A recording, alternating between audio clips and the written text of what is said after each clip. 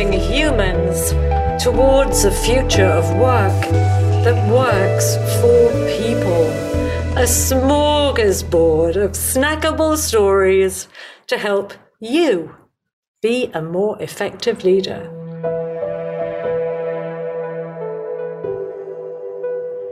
Good morning, good afternoon, good evening, wherever you are. Thank you so much for joining me. So today's guest is the frankly extraordinary Roxanne Linton, who's the CEO of SHC.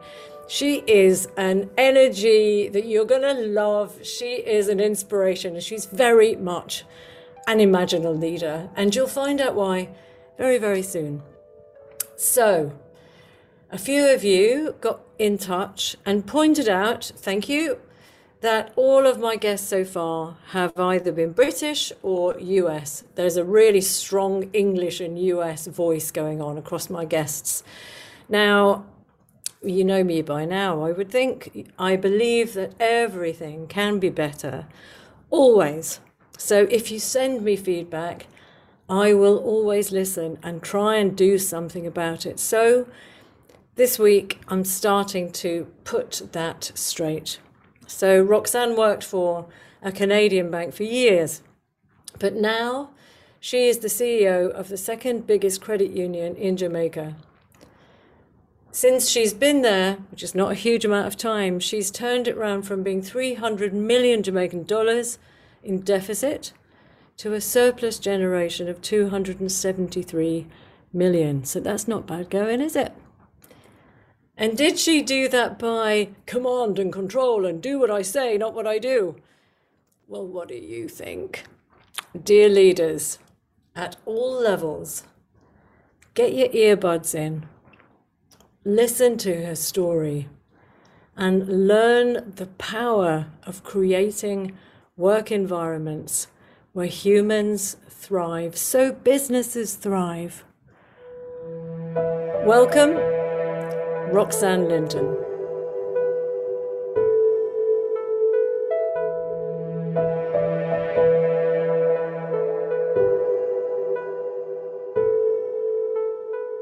So, Roxanne Linton is our guest this week, dear listeners, and I can't tell you how excited I am about hearing these stories.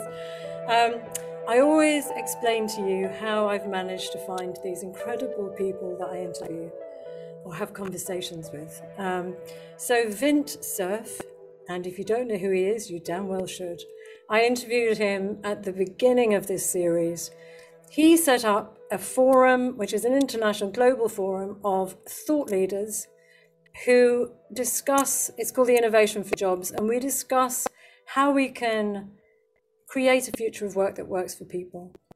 And so I put a call out saying, I want more women CEOs. I want more diversity. I want to have people in my guest list that are different, that are outside my network.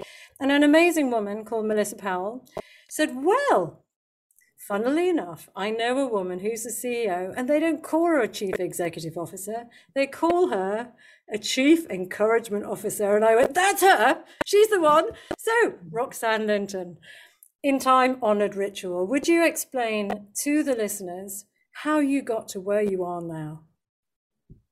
Okay, well, thank you, Katz, and hello, everyone. For me, I am a chartered accountant, a certified public accountant, a CPA, and I would have worked with PricewaterhouseCoopers back in the early 2000s, and so I would have had my training there as an accountant. And then here in Jamaica, we have a number of international financial institutions, one being, the Bank of Nova Scotia, which is a Canadian international bank. And so I would have been recruited there and would have started my journey in financial services. And then from there, I would have had a tenure in Canada with Scotiabank, and then would have moved on to another international financial institution, and would have been back in Jamaica, back in the Caribbean, and then also after that would have left, because that institution would have left Jamaica. And now I'm with First Heritage Cooperative Credit Union Limited. So I am, a financial services professional with over 20 years of experience, brought up in a two-parent home, raised by parents. My dad is a retired commissioner of police, and my mom's a nurse. So very nurturing family with my brother and I, raised with, just, a love for God and a recognition of his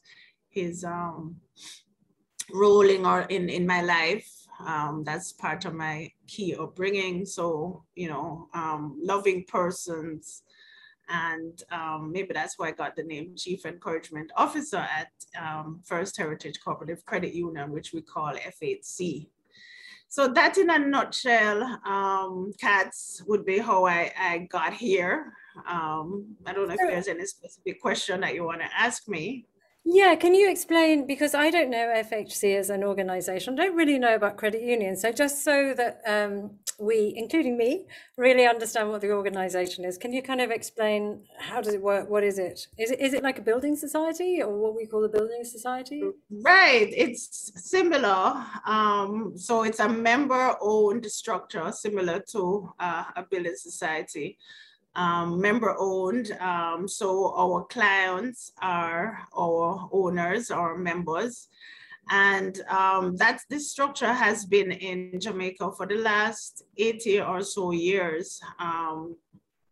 And it's really geared towards supporting persons who may be at the lower end of the economic scale in terms of needing more financial support to help them to develop and to grow.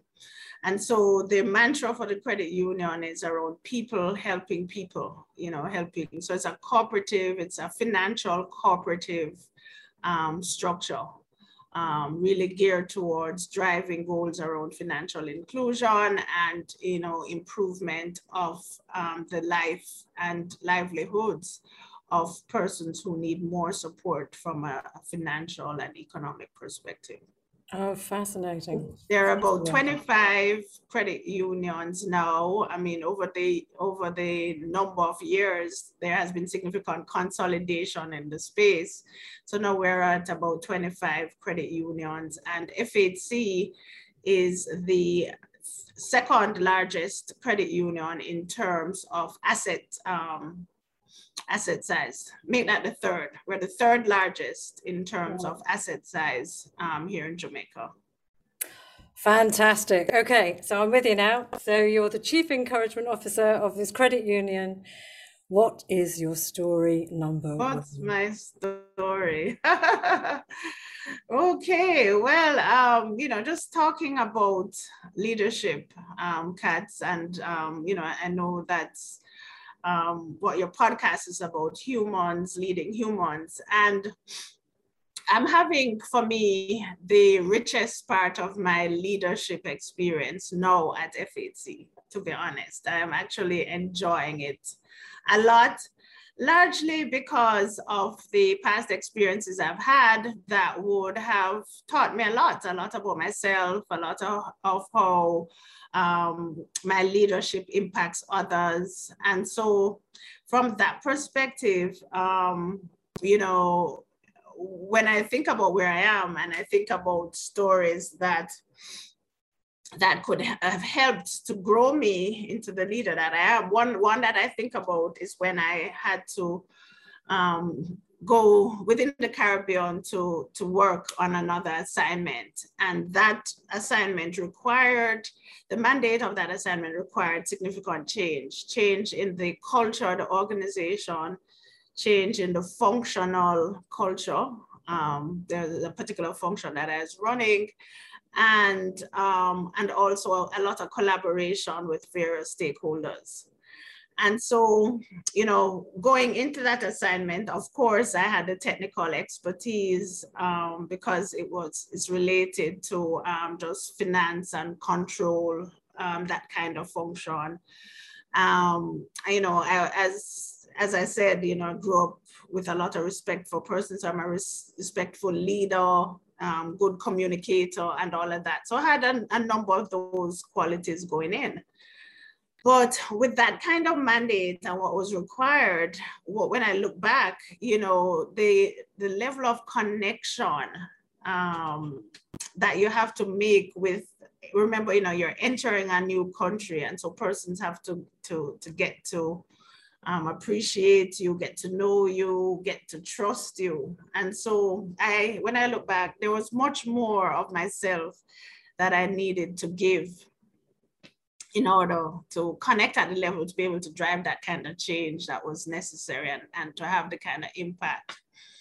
And so when I look back, it was part of the growth process, no doubt, because there's a lot of resistance initially in the assignment. There was a lot of friction with just interacting, persons not operating at the pace that you want them to operate at. We're not getting the initial results. And so, there's that friction. And so that kind of puts you in the mode to kind of say, oh, what's happening here? Is it something that I am doing that is working well?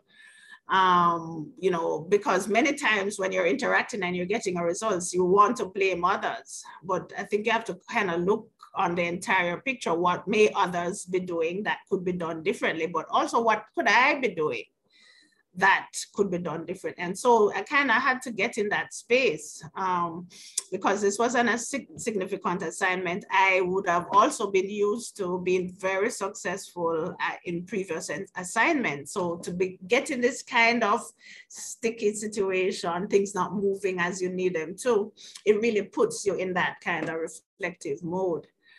And so the elixir for me, the real sweet juice, I think, when I looked back, was how could I lead more from within myself? Like, how could I, give more of myself to connect, share more, spend more time with persons, do more of what they are doing, kind of helping myself to understand where they are at, because it was a culture where the level of work ethic was not as, was not as intense, not as focused. The level of accountability was not as robust. And so, that in itself was a significant difference. And so, to make changes to make persons, be more accountable to their, to their deliverables and the higher expectations I had, I could have engaged them differently. And so I think from that learning, just in terms of not getting the outcomes as quickly as I needed to, and just how difficult it was, kind of started to have me think about how to expand my leadership abilities to be able to lead in difficult and different situations to still get outstanding results. So I think about that experience as a pivotal experience in terms of kind of changing who I am as a leader. Brilliant.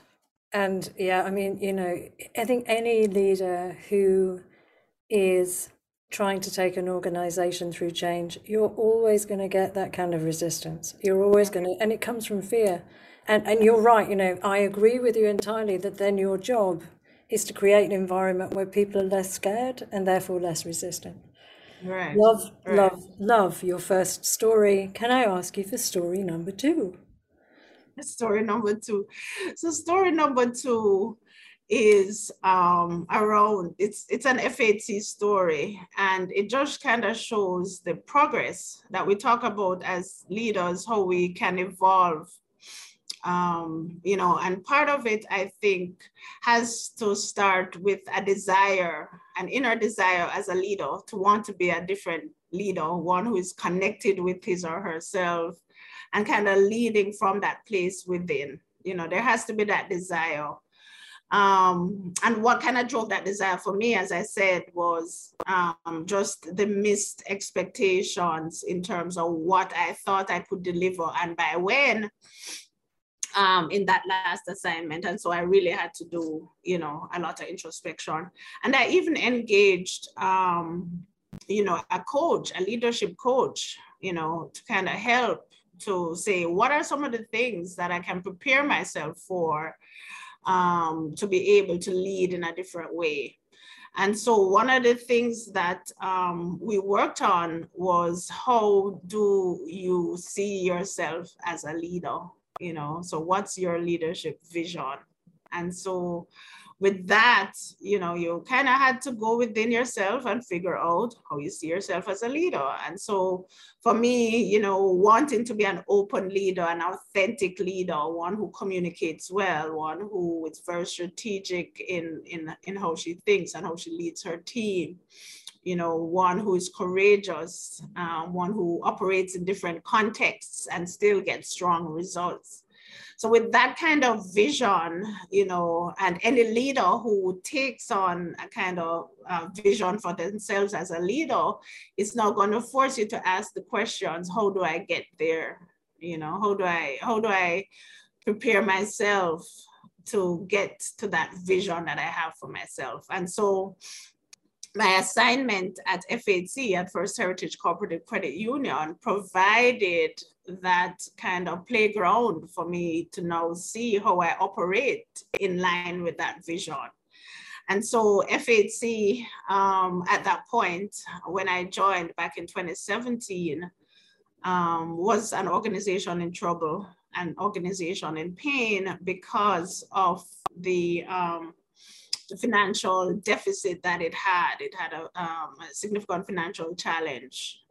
In Jamaican dollars, about 300 million or so accumulated deficit that the credit union had. And this is in our financial statement. I'm not telling you anything out of school, Cats. No. But so, my goodness me, so you really are, you're walking into something and you know you've got a lot of work to do. Yeah. A lot of work to do, and just understanding the state in which the organization was in. As I said, team members were not happy that they had this albatross around their necks, you know, and so, you know, I had to be cognizant. So learning from my experience where I went into another culture and, you know, just wanting to change things just right away. And I know I had to spend time connecting with my team at that heart level, you know, connecting with them. Yes, I do understand where we're at.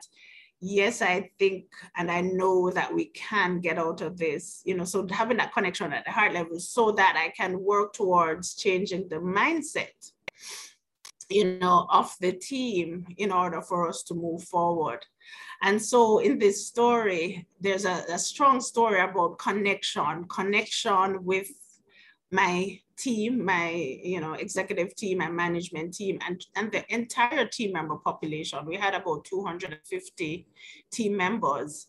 And so part of that connection saw me having town halls with team members and members, you know, the first 6 months or so as going around the island, meeting with persons, understanding what issues were, what they needed to fix, you know, what were their concerns. So really an intensive period of meeting with various stakeholders, getting and building that connection. And then, you know, with our members also, we developed the member at the center mantra, which kind of puts in place what's our aspiration around how we see our members and how we want to interact with our members. And, you know, we build out a framework around the member experience that we also want our members to have, feeling valued, connected, and having a certain level of trust. So, you know, it was essential to be building out frameworks that kind of supported the approach that I wanted. So we said we wanted connection.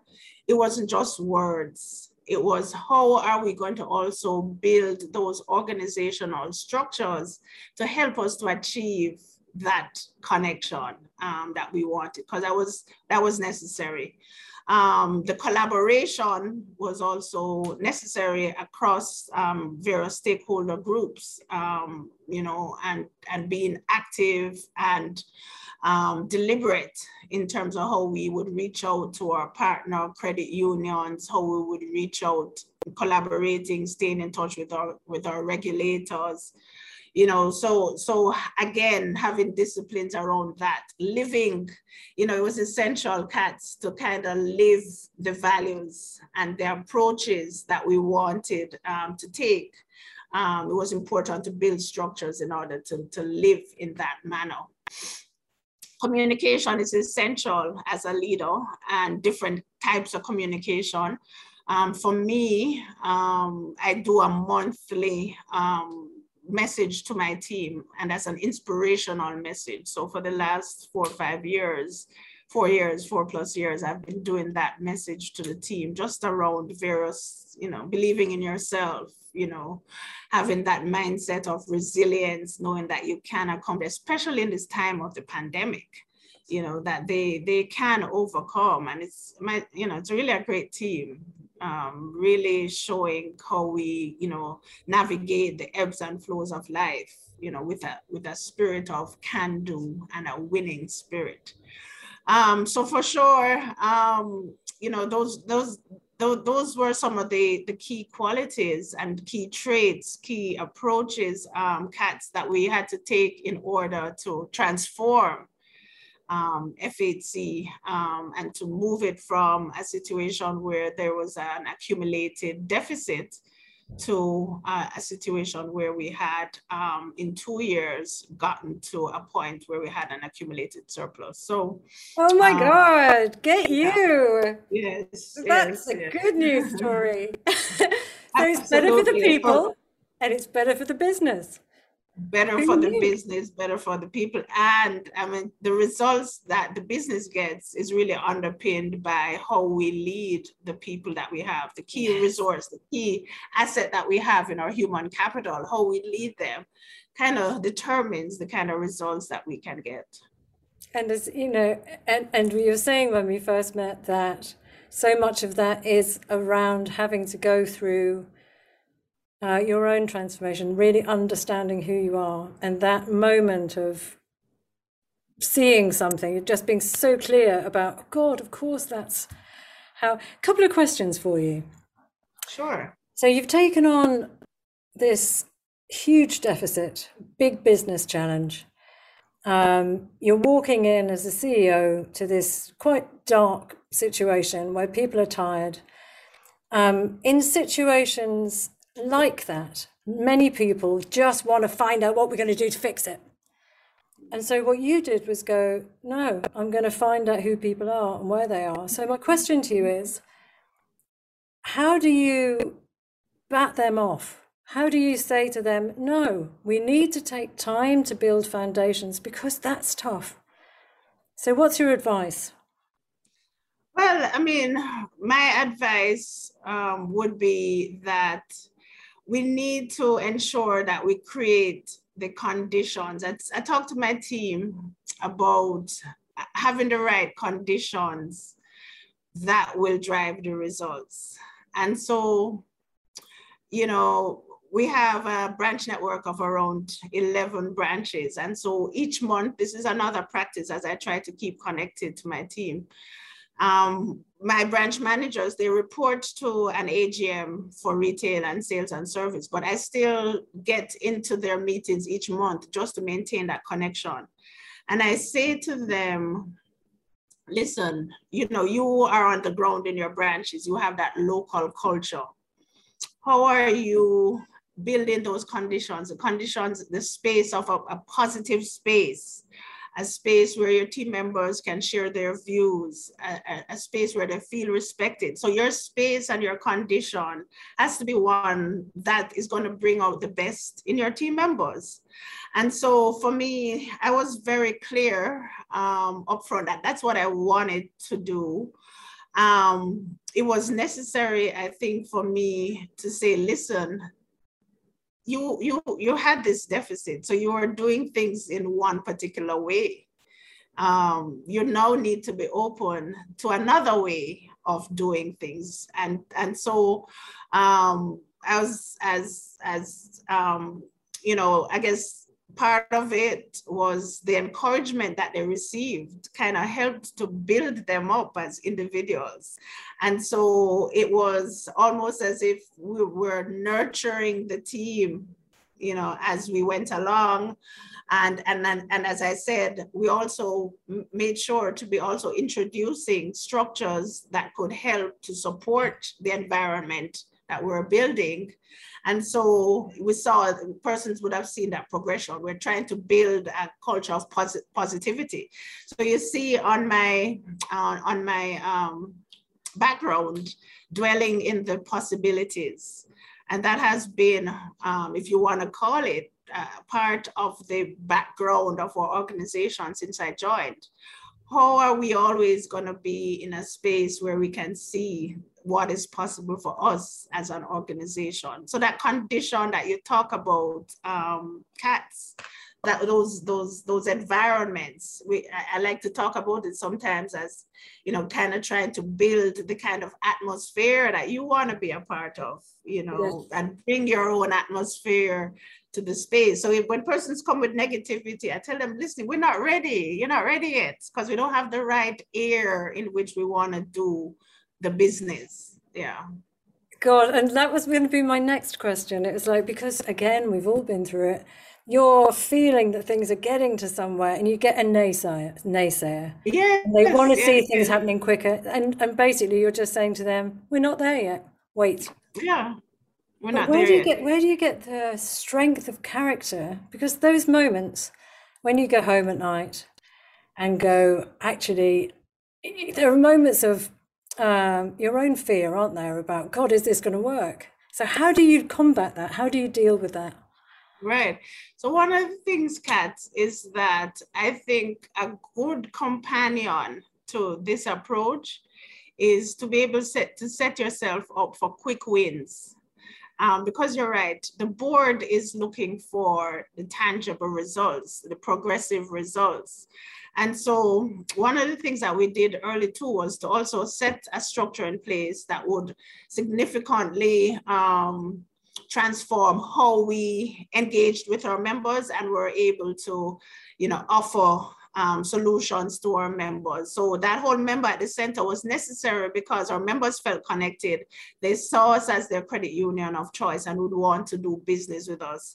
Right. We'd also trained up our team members, our sales team. We created a sales team, trained them up. So while we were boosting, nurturing, encouraging, we're building these structures to give us that progressive and incremental results and changes, which was necessary to accompany the kind of environment that we were building. So we're doing both in tandem, you know, building the right mindset, the right atmosphere, conditions for our workplace and how we want to operate and lead, but also building the structures that would show us getting the results that we needed together. Yeah. So yes, yeah. Yeah, 100%. That whole idea about just find some quick wins, show some progress. Show that while we're doing all this stuff, and then they go on, then let's stay off our backs. And the thing about it is that those quick wins started to mushroom. And so there's the exponential growth when persons are buying in, they're feeling more empowered as individuals. You start to see just, you know, when I joined, they were doing $150 million in disbursement of loans, you know, and then within 2 years, we're doing $400 million. And so you see what persons thought was impossible. We just saw the exponential growth when the right conditions were in place. Persons felt connected, they felt empowered, they felt engaged, they were a part of the process, they felt they were cared for, respected, you know. So it's just a richness around as leaders, when we bring ourselves to the table and we can create that space in which persons can operate. But I mean, it's not a story without issues, because this sales framework, I tell you, that we built out, there was a point, because embedded in that sales process was greater accountability. So we have our weekly sales meetings, persons have targets that they have to meet and all of that. And so persons didn't like that initially. And so we would have made changes to embed this system, and I could feel some sabotage at some points, and you know, we felt like the ship was going sideways, cats, you know, for 2 months we weren't kind of seeing the results that we needed. But the thing about it, this is where experience is essential. And I would have had a previous role where I was a vice president for sales, and would have used a similar process. And so I had to draw on that experience and expertise and say, listen, team, I've seen this work elsewhere and it's gonna work here, you know? And so that trust, you know, and because they're realizing that, boy, this is not just a trial and error. This is something that has been proven. And I'm realizing too that there may be issues of persons not trusting the process, and being very clear about it and upfront with them kind of made them realize that, listen, I think we're gonna, you know, have to maybe move towards embracing this process. Yeah. So yeah, so it's not an easy process, but I think it's important that, you know, you're anchored with that leadership vision for sure. So even when things get difficult, you know, you're able to reflect and, you know, go back to that vision and say, listen, this is who I say I want to be, you know, how can I live to attain that vision? Yeah. You're kind of amazing. Okay, story number 3, please, Roxanne. Story number 3, right? And so having undergone that transformation with the organization, now we, you know, kind of have to make sure that we're building even more structures to help us to continue to grow as an organization, to continue to maintain the kind of culture that we have.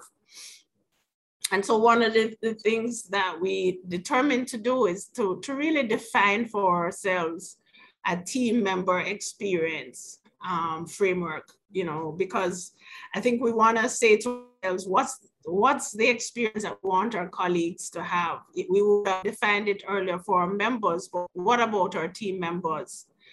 And also, even when we're hiring, you know, how do we want to sell and be by potential team members? And so we would have built out a framework that's built on 4 R's, the 4 R's: reward, recognition, respect, and being ready for work. So I'll start with being ready. The readiness that we talk about is from a holistic perspective. How are you ready as an individual to be at work, to engage with your members, to engage with team members? How are you ready even for yourself? So how are you showing up? You know, how's your mental state? You know, how are you doing physically, emotionally? So that holistic readiness. And so part of having this framework in place helps us as an organization to determine what structures we now have to put in place to help our team members to be ready. You know, so we are still in the process of building out various training interventions that will kind of help our team members to be practicing various approaches to help them to be strong individuals. You know, respect for us, that's kind of ongoing with how we interact with our teams, you know, how we treat them. We also underpin that with a kindness mantra, if we want to say that, where we have defined kindness as one of our behavioral competencies, and actually have embedded that in our performance appraisals, where persons look for ways to be kind to each other, kind to their members in terms of how they interact. So that kindness kind of underpins our respect and how we engage with our team members. And then on the reward and recognition side, building out our policy for the organization on regards to reward and recognition, various initiatives. We have the Star of the Quarter initiative to reward and recognize persons. And then on our retail sales side of the team, they have more frequent reward and recognition activities monthly, quarterly, and annually. So building that culture. So that's still in a state of development for us at FAC. And we think it's important that we really define that member experience and then build the structures to support it. It's one of those. So that's the third story is just how we continue the journey. The journey continues to want to lead in a very authentic way. And again, I am big in using words, Katz, but then I think we also have to support it with the right organizational structures so that we can live it, 100%. 100%. So are you suggesting that I'm missing an R? Should I put readiness? I would love you to put readiness because I think it's so important. Yeah. I'm 100% bought into that. That's being added to the framework. That totally makes sense. Yes. Roxanne, I am so delighted that I was introduced to you. I have loved talking to you. Your energy is just so compelling and contagious. I love the interview, Katz, and I'm happy I was able to meet you, and I'm so connected with what you're doing. I'd love to be involved even more as we send that message out around. 100%. Because the more that we work together and say the same stories, the more other people will feel safe enough to be able to change the way they lead. And that's the most important thing, right? So Roxanne, before you leave, what would you like your episode of Humans Leading Humans to be called? Okay, well, for me, I love leading with the heart for outstanding results. Perfect. Thank you so much, Roxanne. This has been such an energizing pleasure for me. Likewise, I enjoyed it, and I'm happy I got this opportunity to share my story. I may help one other person. Thank you so much, Kat. Thank you so much, Roxanne. All right, take care. Bye-bye. Take care. Bye.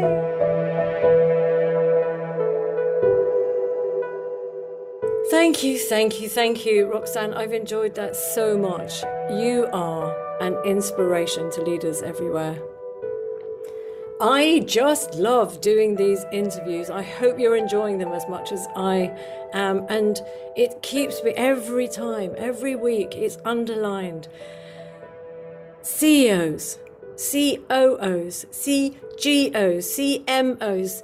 It doesn't matter what your C is.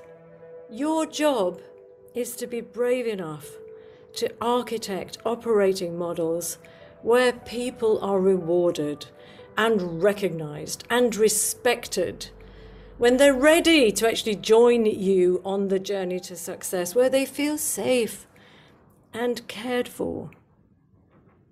That's it, guys. It's that simple. So I really hope you enjoyed that as much as I did. I take so much good learning from each one of these sessions. Massive thanks again to the people who sent me the feedback that made me see something I hadn't seen before. Our brains are not brilliant at seeing the obvious. So please, obviously let me know if there are more brilliant senior leaders from other cultures that you want to hear from, that I should invite to be a guest on Humans Leading Humans. So you have been listening to Humans Leading Humans towards a future of work that works for people. This podcast is brought to you in partnership with the Marketing Society. If you are a senior marketing leader, if you need the know-how and the networks to succeed and you're not already a member, get over to their website and become part of that tribe. I would 100% recommend it. A massive thanks, as always, to the fantastic Super Terrania for the magical sting of stings. Go to We Are Beep to find out more about the CREATE framework and how Beep supports companies by unlocking the problem-solving potential of humans, go to katskeeley.com for the transcripts of these podcasts. If you love it, if you loved this episode, please pass it on to your friends and your colleagues, the people you think might need a shot of inspiration. Thank you so much for joining me. Please subscribe. The links are in the notes. Be inspired. Be imaginal. Be more human. And I look forward to seeing you next week.